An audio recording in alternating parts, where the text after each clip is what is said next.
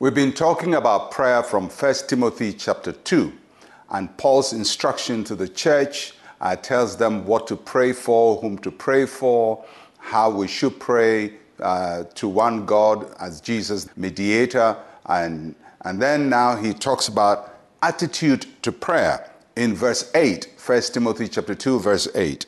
I desire, therefore, that the men pray everywhere, lifting up holy hands without wrath and doubting. I will be taking this verse for today and tomorrow, so I would use the same verse for tomorrow. The first part is I want to talk about is praying with uplifted hands, lifting holy hands. Now, most of us are familiar with that concept, especially if you're a Pentecostal.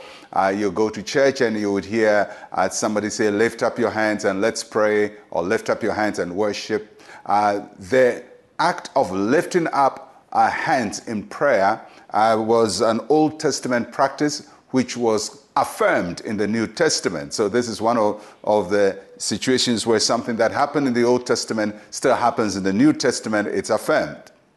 And so the early church continued lifting up hands when they pray.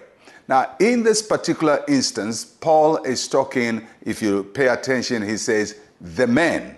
And it doesn't mean that this instruction is only to men, but at that time, men led prayer. And so he says, when you are leading prayer, this is what you do. But if the leader is lifting up holy hands, it means that the whole congregation also lifts up holy hands in prayer. So what does it mean when we lift up our hands in prayer? Three things. First, when we lift up our hands in prayer, we're saying, Lord, my life is open before you. I stand before you open. There is nothing to hide. There is no secret. There is no hypocrisy. I come to you just as I am. And that is what it meant in the Old Testament when they lifted up their hands. It's a state of openness. It's almost I'm receiving from God, and whatever God has for me, I'm ready for it. So you say, I am open to you, O Lord. Secondly, when we lift up holy hands, remember he says the hands must be holy. We're also asking God to cleanse us from every sin, from everything that is wrong. So when we stand before God, we want to stand as cleansed people, people who have been washed by the blood of Jesus, people who have been made clean before the Lord, and who have access before the Lord and can stand him without fear and condemnation. So he says when we're praying, should be our posture. We come to you, Lord, as we are. We humbly come before you. And Lord, cleanse us, wash us from all sin and everything that is a disruption of our relationship with you. And the third reason why we lift up holy hands is a sign of surrender. Normally, even in general usage, when people want to surrender, they lift up hands.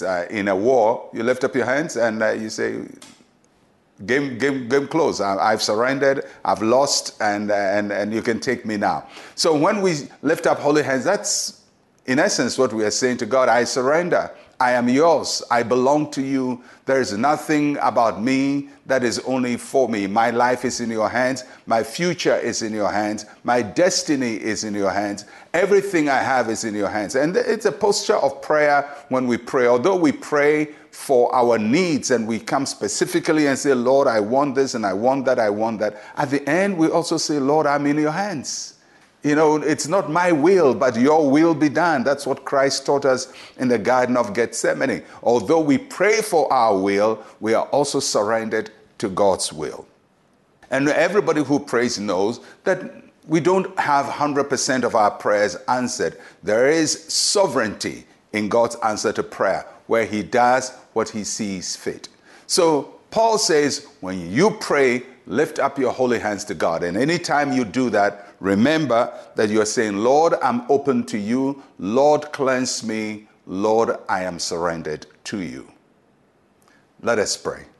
Say with me, Heavenly Father, let the words of my mouth and the meditations of my heart be acceptable before you. In Jesus' name, Amen and amen. We'll continue this tomorrow, and Pastor Mensa Otabil, shalom, peace, and life to you.